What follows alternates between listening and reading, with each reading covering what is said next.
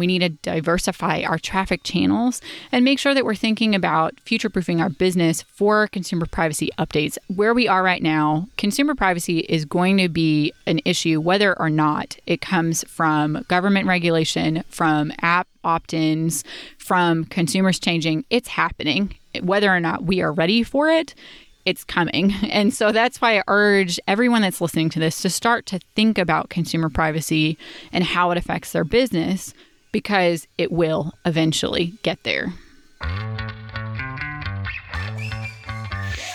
When I was first thinking about what privacy-focused marketing meant, I asked a few of my favorite marketing friends if they were going to do privacy-focused marketing, what would they do? And pretty much universally, everyone came back with the answer of podcasting and SEO. I'm Susan Bowles, and you're listening to Break the Ceiling, the show where we break down unconventional strategies you can use to save time, boost your profit, and increase your operational capacity. This month, we've been talking about digital privacy and online security. And following along a bit with an experiment in privacy-focused marketing I decided to take on for my own business. I talked to Paul Jarvis, the founder of Fathom Analytics, which is a privacy-first alternative to Google Analytics. Switching out the analytics platform on my website was my first step of this experiment. And I talked to Jessica Robinson, a cybersecurity expert, about online security risks for small business owners and how to counteract those risks. So if you missed either of those episodes, go check them out to get a bit more of the background for this privacy-focused marketing experiment. As I was deciding what marketing channels and initiatives should be included or excluded from this experiment, thinking about podcasting and SEO as the main focuses of my effort made a lot of sense to me. Podcasting is one of the very few places in the world of media still without automatic digital ad insertions, for the most part. There are a few hosting platforms that are allowing them or building their value proposition around ads. But as a podcaster, you can still choose to stay independent from that. Also, podcast data tracking is still just not that detailed. Download or subscriber numbers are notoriously unreliable, and the ability to tie downloads to an individual is still relatively difficult. So, in terms of content delivery, podcasting is pretty private. And it was also already my primary content and marketing channel. And I already hosted, and still do host, the podcast on a platform called Transistor.fm, which I'll link to in the show notes. And one of the founders, Justin Jackson, was a guest here on the show back in episode 24 to talk more about how he grew Transistor. Now, Transistor as a platform doesn't do any digital ad insertion or tracking of any listeners other than what's provided from the podcast platforms, so Apple and Spotify. And they aggregate the analytics so you can get some basic idea of geography, listening platform, and number of downloads per episode. But there's no personally identifiable information or tracking. Transistor is the platform that other privacy companies like Basecamp also use. So podcasting was already a major part of my marketing strategy. I was already using a privacy-focused podcast hosting platform, so for the purposes of my experiment, there really wasn't anything for me to do to change there. Just keep doing what I was doing, but it is still a major part of this privacy-focused initiative, so I wanted to make sure I mentioned it here as part of the experiment. And then we come to SEO, search engine optimization, which is the focus of this episode, and it was the next big piece that I added into my privacy-first marketing initiative. Up to this point in my business, I hadn't really paid much attention to SEO, assuming that it was mostly for businesses larger than mine, and that it would be something I added someday. But in light of trying to figure out how to still get traffic and leads while not tracking folks or paying advertising dollars to companies that I really didn't want to support, like Facebook, investing in making my content more searchable and pulling people to me just made sense. They were already searching for that content anyway. Why not be the answer to their questions? To do this, I needed some support though. I didn't have time or honestly much of a desire to learn the nitty-gritty details of SEO. I'm a huge fan of finding experts who are fabulous at what they do and using their knowledge. So I wanted to hire somebody to do it for me, and I needed them to be someone who was going to be on board with this whole privacy-focused thing as a concept. Enter Kim Harrington. Kim is an SEO consultant and the founder of Orsana, which is a marketing agency for law firms, financial services, and other professional services. And I found her by listening to a podcast episode where she described the work that she did for Paul Jarvis, who you will remember is the co-founder of Fathom from 2 episodes ago. Because Paul is so committed to digital privacy, I knew that Kim would be well acquainted with the privacy-first approach I was trying to take.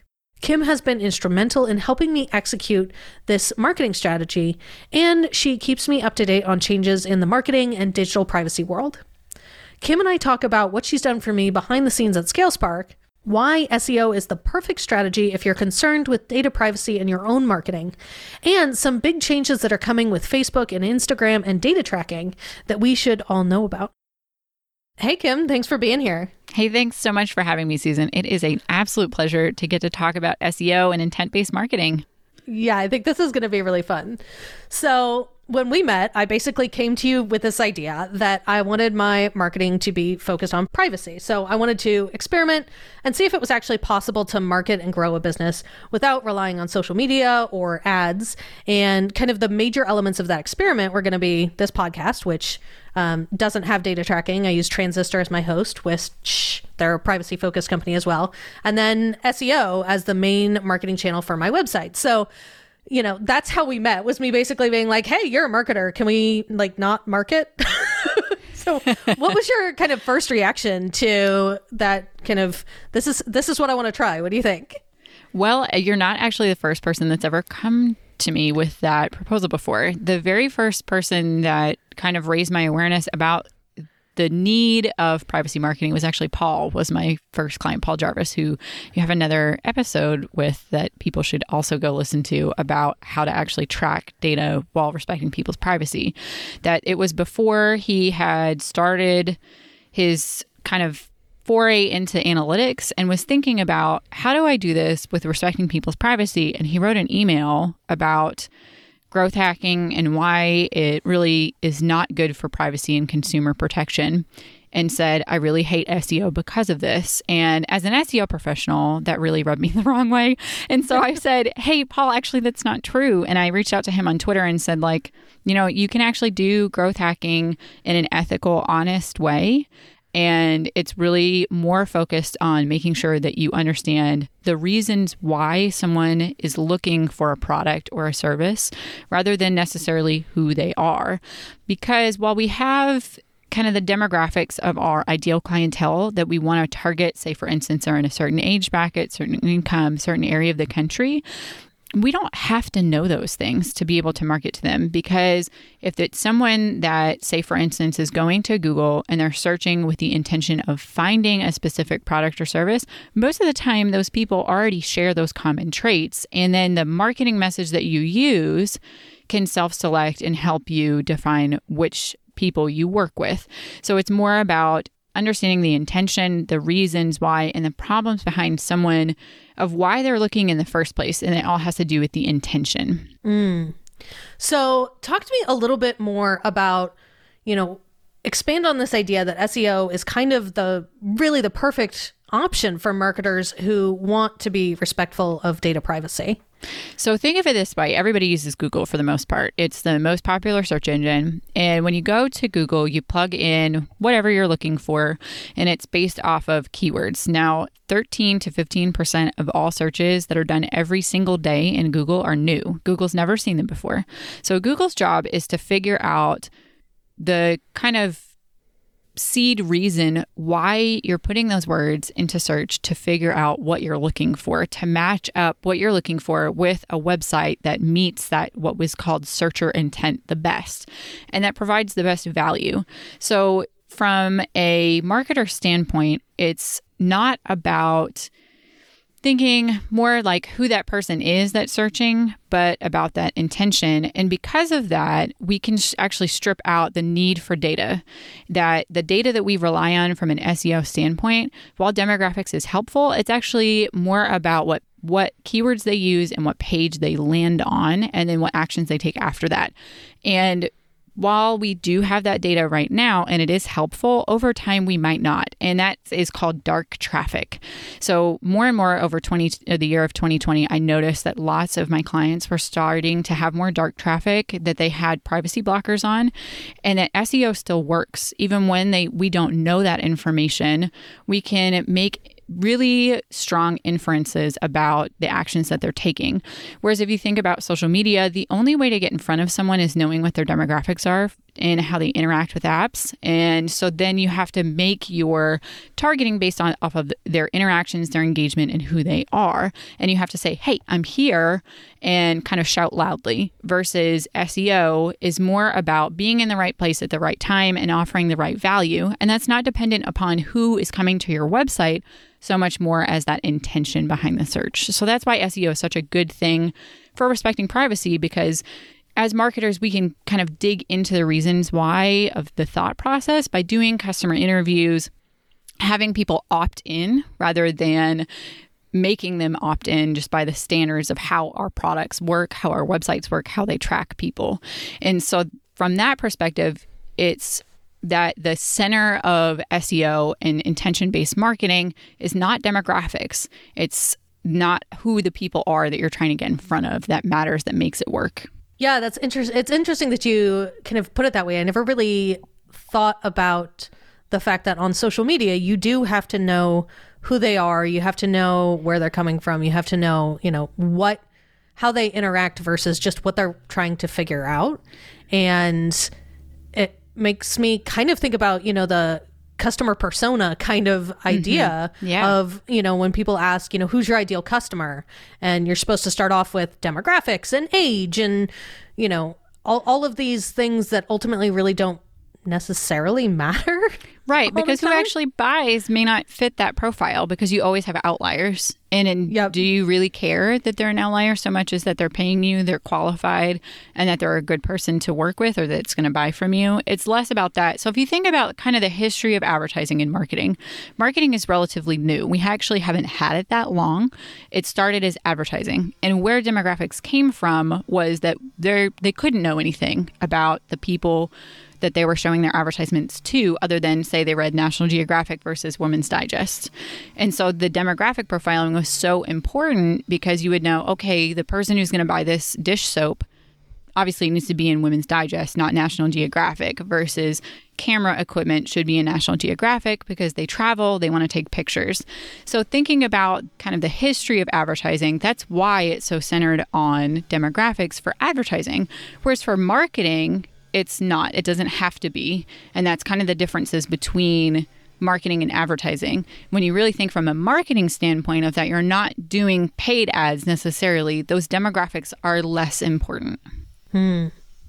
So let's kind of, we've been talking around SEO a little bit, but kind of give me a short and sweet overview of, what quote unquote SEO is anyway. Like, we're all supposed to be doing it. We're all supposed to be, we're supposed to care about it, but it can kind of feel a little bit like this secret sauce that only big companies can use, or something that we know we should be doing, but just never gets done. So how SEO works is it's the process of making your website kind of more authoritative, more valuable in the eyes of the search engine. So that can be Google, that can be Bing, that can be DuckDuckGo. It doesn't really matter which search engine. I talk about Google because that's the majority of search traffic comes from Google. That's where my specialty lays. But it's about kind of meeting what the expectations are for search engines in a way that makes sense to a robot. And then thinking about how that robot is designing itself, because they do design themselves through a machine learning and artificial intelligence now, that it's responding to human interaction. So it's kind of a chain process of, if you think at the beginning of the human process of someone goes to search, this is what they're putting into a search engine, this is what they're looking for, then you can adapt the content and how you present that content on your website, because that's really the core element of SEO. You have to have the content on your website first to be able to rank it all. If it doesn't exist, you won't show up because Google has nowhere to send someone. And then the second bit of SEO, that's the other kind of pillar of it, that there's three pillars. So on-page SEO, which is content. Then you've got off-page SEO, which is the perspective of search engines of your website in the holistic whole of the internet. So is it an authoritative website? Does it have links from other websites that are also authorities? Does it have brand mentions, not just even links, but sometimes when your company is mentioned by name in an article, Google also counts that as well, that it's an authoritative source and it can connect your website to that brand mention through what's called entities. So the third thing is technical SEO. And this is where most people think that they should be spending their time, but it actually has the least impact for most small businesses. That's where corporate SEO really comes in. Most of my corporate clients, they focus on technical SEO because they have such a high brand value already. They don't have to worry as much about backlinks and they don't have to worry about as much as on-page content because they're a big brand that gets lots of mentions and that backlinks have a lot of value when it comes to how you rank in search engines. So is SEO something that only big companies should be investing in, or can small companies kind of take advantage and benefit from it as well? Small companies can absolutely take advantage of it. And if you go and take a look at, say, what you offer for a service, and you actually put in what's called a long tail keyword. So that's something that's 4 or 5 words long, that's more of a question about what you do, you're probably going to notice that most of the brands that are in search results are not big companies. And the reason why is big companies don't invest in content marketing as much. They're starting to, but that's an opportunity for small businesses as well. Small businesses are more connected to their customers. And since it's less about demographics and more about the reasons why someone's going to search, because you know your customers so well, you can create content that really narrows down on those questions that you get all the time that maybe in a big company, the salespeople know, but the people who do the marketing have no idea that those questions are being asked routinely, and they don't have that connection because of corporate structure. So you have that opportunity as a small business because you're so small, because you know your customers so well, to take advantage of that ability. The other thing is that small businesses think, well, I can't build backlinks. I don't have a big enough profile. People don't know who I am. But the thing is, it's much easier to sell a story that has a human interest piece into it than it is to just say, I'm a corporation, I'm here. It's much easier to generate that type of PR. So it's something that you can actually do yourself too, through networking and making connections with other people and being on podcasts, sharing resources back and forth and supporting other small businesses out there. Interesting. I love the idea of kind of a community focused aspect of, you know, small businesses supporting each other. Actually, kind of everybody rises up together. Right. Because if you have all these different small businesses that deal with different niches, because only one really can rank at the top for each search, that's where making connections across different niches is so important. Because then if you say, for instance, for me, I work with high ticket service providers, generally speaking, when I do SEO for small businesses. So I've made friends with people who do high ticket sales coaching or high ticket branding. And because we don't compete against each other, we can support each other and that we don't feel like we're hurting our businesses while simultaneously giving each other referrals and helping each other with backlinks. So the key here is that reciprocal backlinks don't work. So say that all 3 of us linked to each other, those basically cancel each other out. So it's important to understand that you want to make your network bigger than just a kind of what we call a link scheme of linking to each other. That doesn't work. It's more about creating real relationships with other people that are small business owners. So that way, not only are you getting backlinks where it makes sense, you're getting referrals, and then using that to springboard from there and say, hey, you got a feature in such and such publication.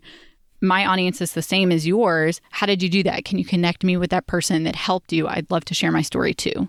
So it's asking, for support from other small business owners in the same niche that works super well for generating backlinks. Awesome. That makes sense. Hey there, it's Susan. If you've been listening to this interview and it's making you think about some of these issues and ideas, and you wish you could talk to some other real live business owners about it, I wanted to invite you to my free monthly roundtable, Dollars and Decisions. Once a month, I get together live with a group of amazing business owners just like you to geek out on money and operations and workflow and software, all that stuff that you hear me talk about here.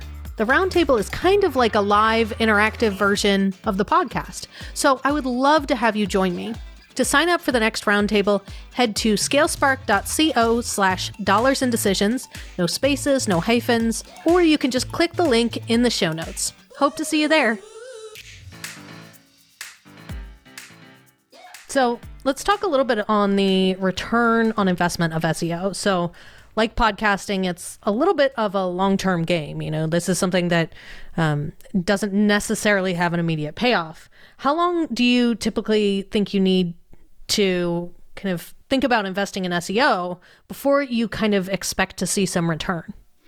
It usually takes at the 3-month mark where you start to see some movement in terms of it producing customers for you. And 6 months is usually where it starts to produce leads consistently. Now, this always depends on your website, what you're starting with, the SEO that you're starting with, and the competition that you're up against. So if you're up against that in the top 10, it's all big corporations with huge blogs of hundreds and hundreds of pages of content, it could take years before you can rank. So it's all about figuring out your opportunities when it comes specifically to keyword research and figuring out which keywords that you can rank for, what types of searches you can rank for. And when I'm saying keywords, it's not really specific word phrases, but more so topics, because SEO is a lot more topical focused today than it used to be, because Google understands that we use a lot of cognates and different word orders to mean the same thing. So it's identifying those topics where there's opportunity that lines up not just with people that are searching, but also your sales systems and your sales process and the customer journey, from them discovering that they have a problem, learning about solutions, all the way down to when they convert and actually become a customer. And, it matches up with kind of in my own head when I decided to invest in SEO, how long I expected things to pay off. And for me, it was really fast. Yeah, it was just after 3 months, I think, is when you got your first lead from SEO. Yeah, it was much faster than at least I had expected, because I had kind of approached it with the same idea I did when I invested in the podcast, which was, don't even think about paying attention to it until 6 months. More realistically, at like the year mark, let's reevaluate and see, the actual investment return on this kind of area. So for me, it was much faster than I expected it to be. Yeah, and that's because as well, you're in an area, although your website didn't have a lot of domain authority about virtual CFO services, your competition didn't either. So that's when the opportunity was a good one that we found for you of doing virtual CFO services, of what you got the lead for was a good opportunity. Whereas some of your other products and things that you offer, those are going to be harder and a longer haul to get to rank in the top for. So that's where picking your battles is really important, and working with an SEO professional to identify what those opportunities are. Certainly you can learn to do keyword research on your own, but it is a little bit of an art form, and it takes a while to get good at it. It just does, unfortunately. And that's where kind of picking and choosing where you're going to see that return on investment, and talking with an SEO provider who understands how businesses, how you make your money, conversion rates, average customer lifetime value, all those sorts of questions should go into how you're thinking about SEO. And to think about the privacy of your customers, to bring it back to that, all this information because someone has opted in. They've become a customer. You know this information because they've decided to do business with you. And so you don't need to know things about people that you haven't come in contact with to do this kind of SEO planning and do this analysis. It's available information that we know just from Google that they provide for us of the average total number of searches. And they've done a really good job of making sure that we can't track individuals as well. And that continues to decrease of what we can see. So over time, we've seen like the individual keywords that people are putting in to get to websites, less and less information there. We can't know the exact terms always, especially for conversions. You see, in Google Search Console, the tools that we use, you can see, okay, I had X number of people that clicked, but then the reports won't always show you what keywords they specifically searched to get to your website to click, to prevent you from being able to identify specific individuals. So that kind of privacy process is already built into how SEO works because of the data that we are given from Google. Yeah. And I mean, in terms of conversions, the way that I track it, and I started doing this a long time ago, honestly, because podcasts are very hard to track conversions on, is I ask people, when they book a sales call, or, one of my questions is, how'd you find out about me? And that's how I'm tracking actual conversions. Yeah, and it makes sense to do that too, because analytics can be wrong. That even for me, for my own business, I'll have people that will convert different ways of that. They'll search on Google search, they'll find me, they'll convert, then they'll contact me on Instagram, not remember who I was because they just converted straight away, and then also convert on Instagram. So also remember that people don't always convert the way that analytics thinks that they do, that sometimes they come in and they may have looked on cross-device, that the first time they actually saw you was something else, and then they found you a different way. Then they used another device and manually typed it in to get to your website. So it's not always super consistent, that there's always some variance in any data that we have, either from Google Analytics or any other analytics platform. Yeah, interesting. I hadn't thought about that. So is there anything you think we should talk about that we haven't touched on yet? Yes, because I know that most of your listeners have probably been thinking about the aspect of social media advertising in their businesses. And I want to encourage them to start to think about how that impacts their overall conversions, because Apple's app transparency update that's part of iOS 14 Plus is coming, as well as consumers are becoming more aware of how their information is being used, that we're starting to see that direct and dark traffic go up in analytics. If you go look at your own analytics reports, if you use Google Analytics or any other analytics provider, you're going to see the trackable sources of where your traffic is coming from. It's not as good as it was 2-3 years ago. And it's going to continue to decrease either through this app transparency update, which allows people to opt in to data sharing for ad personalization instead of just being automatically opted in or having to manually opt out. That's going to impact a lot of how we have data on consumers and privacy data.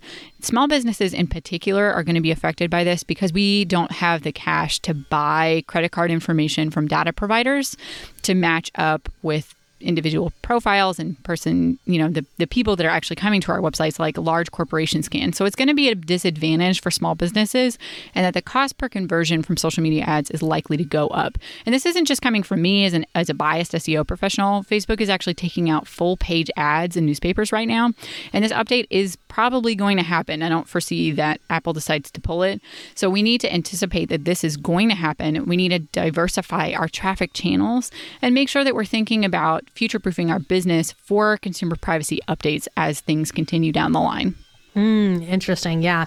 I think as consumers, we're getting a lot more aware of how our data is being used, what is happening behind the scenes. We had the whole thing with TikTok this last year, and the Cambridge Analytica and all of those data breaches and concerns that I think at least people are starting to... Their awareness is increased. Yeah, they're starting to be aware that these big companies can identify you individually as a person. Yeah, and I can remember when credit card data became a thing and how freaked out that made some people. Before credit cards were really commonly used, we didn't really know much about people's buying habits. But now that we have credit cards, you can buy credit card information, know people's purchasing habits. That's also how they figure out lots of major data information for big corporations, that they do lots of data processing about credit card information. And thinking about kind of the reaction to that, but then people just kept using credit cards. They're very easy. It's much easier than using cash. It's faster than checks.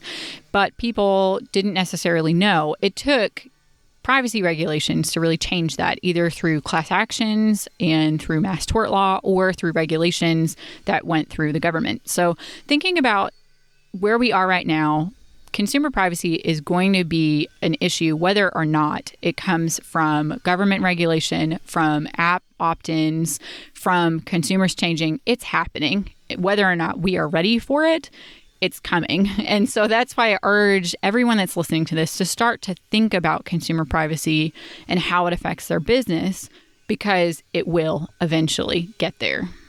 I think that is an excellent place to wrap it up on. So where can our listeners find you if they want to connect or learn more about what you do? So the best place is my website, which is KimberlyHarrington.com. And if they want, they can get a guide to help them figure out a method to start generating some more sustainable traffic from diverse sources and really actually calculate out how much traffic they need to achieve their business goals and really tie it back to this is exactly the number of visits you need based on your conversion rates, and go through that process that an SEO professional does in the very beginning of doing an SEO consultation. And they can get that at KimberlyHarrington.com/guide. And I will say Instagram is my favorite. So I'm always on Instagram, and you can always ask me questions and DM me and reach out, that I'm more than happy to answer specific SEO questions that you have. Thank you so much for being here and for chatting with me about this, Kim. I think this is a really interesting look at just data privacy and what we should be thinking about for the future. Well, thanks so much for having me, Susan. And it has been an absolute pleasure to work with you as a client. It's been amazing to watch your progress and to watch you really think about privacy and how it affects your business and make changes in your own business of how you're marketing. Well, thank you. It's been a pleasure to work with you. Deciding to build SEO into my marketing strategy as one of the main focuses, along with this podcast, has been pretty effective when it comes to bringing in new leads. As you heard Kim and I talk about, it didn't take very long before the return on that investment started to pay off for me. Now, it's only been about 6 months since I added the SEO focus into this experiment, so it's still pretty early days. But the best part of spending money on SEO is that the return keeps gaining over time. 7 months into this experiment, SEO and podcasting are still the primary marketing channels for me, still the main focus of my efforts, and so far it's paying off.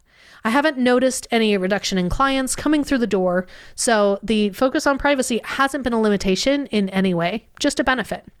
Next week, I'm talking to Natalie Lucier about how she removed the Facebook tracking pixel from her website and left Instagram both personally and professionally.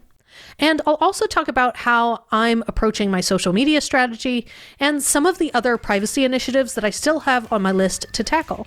So be sure to hit subscribe in your favorite podcast player so you don't miss it. Break the Ceiling is produced by Yellow House Media. Our executive producer is Sean McMullen. Our production coordinator is Lou Blazer. This episode was edited by Marty Seefeld with production assistance by Kristen Runbeck.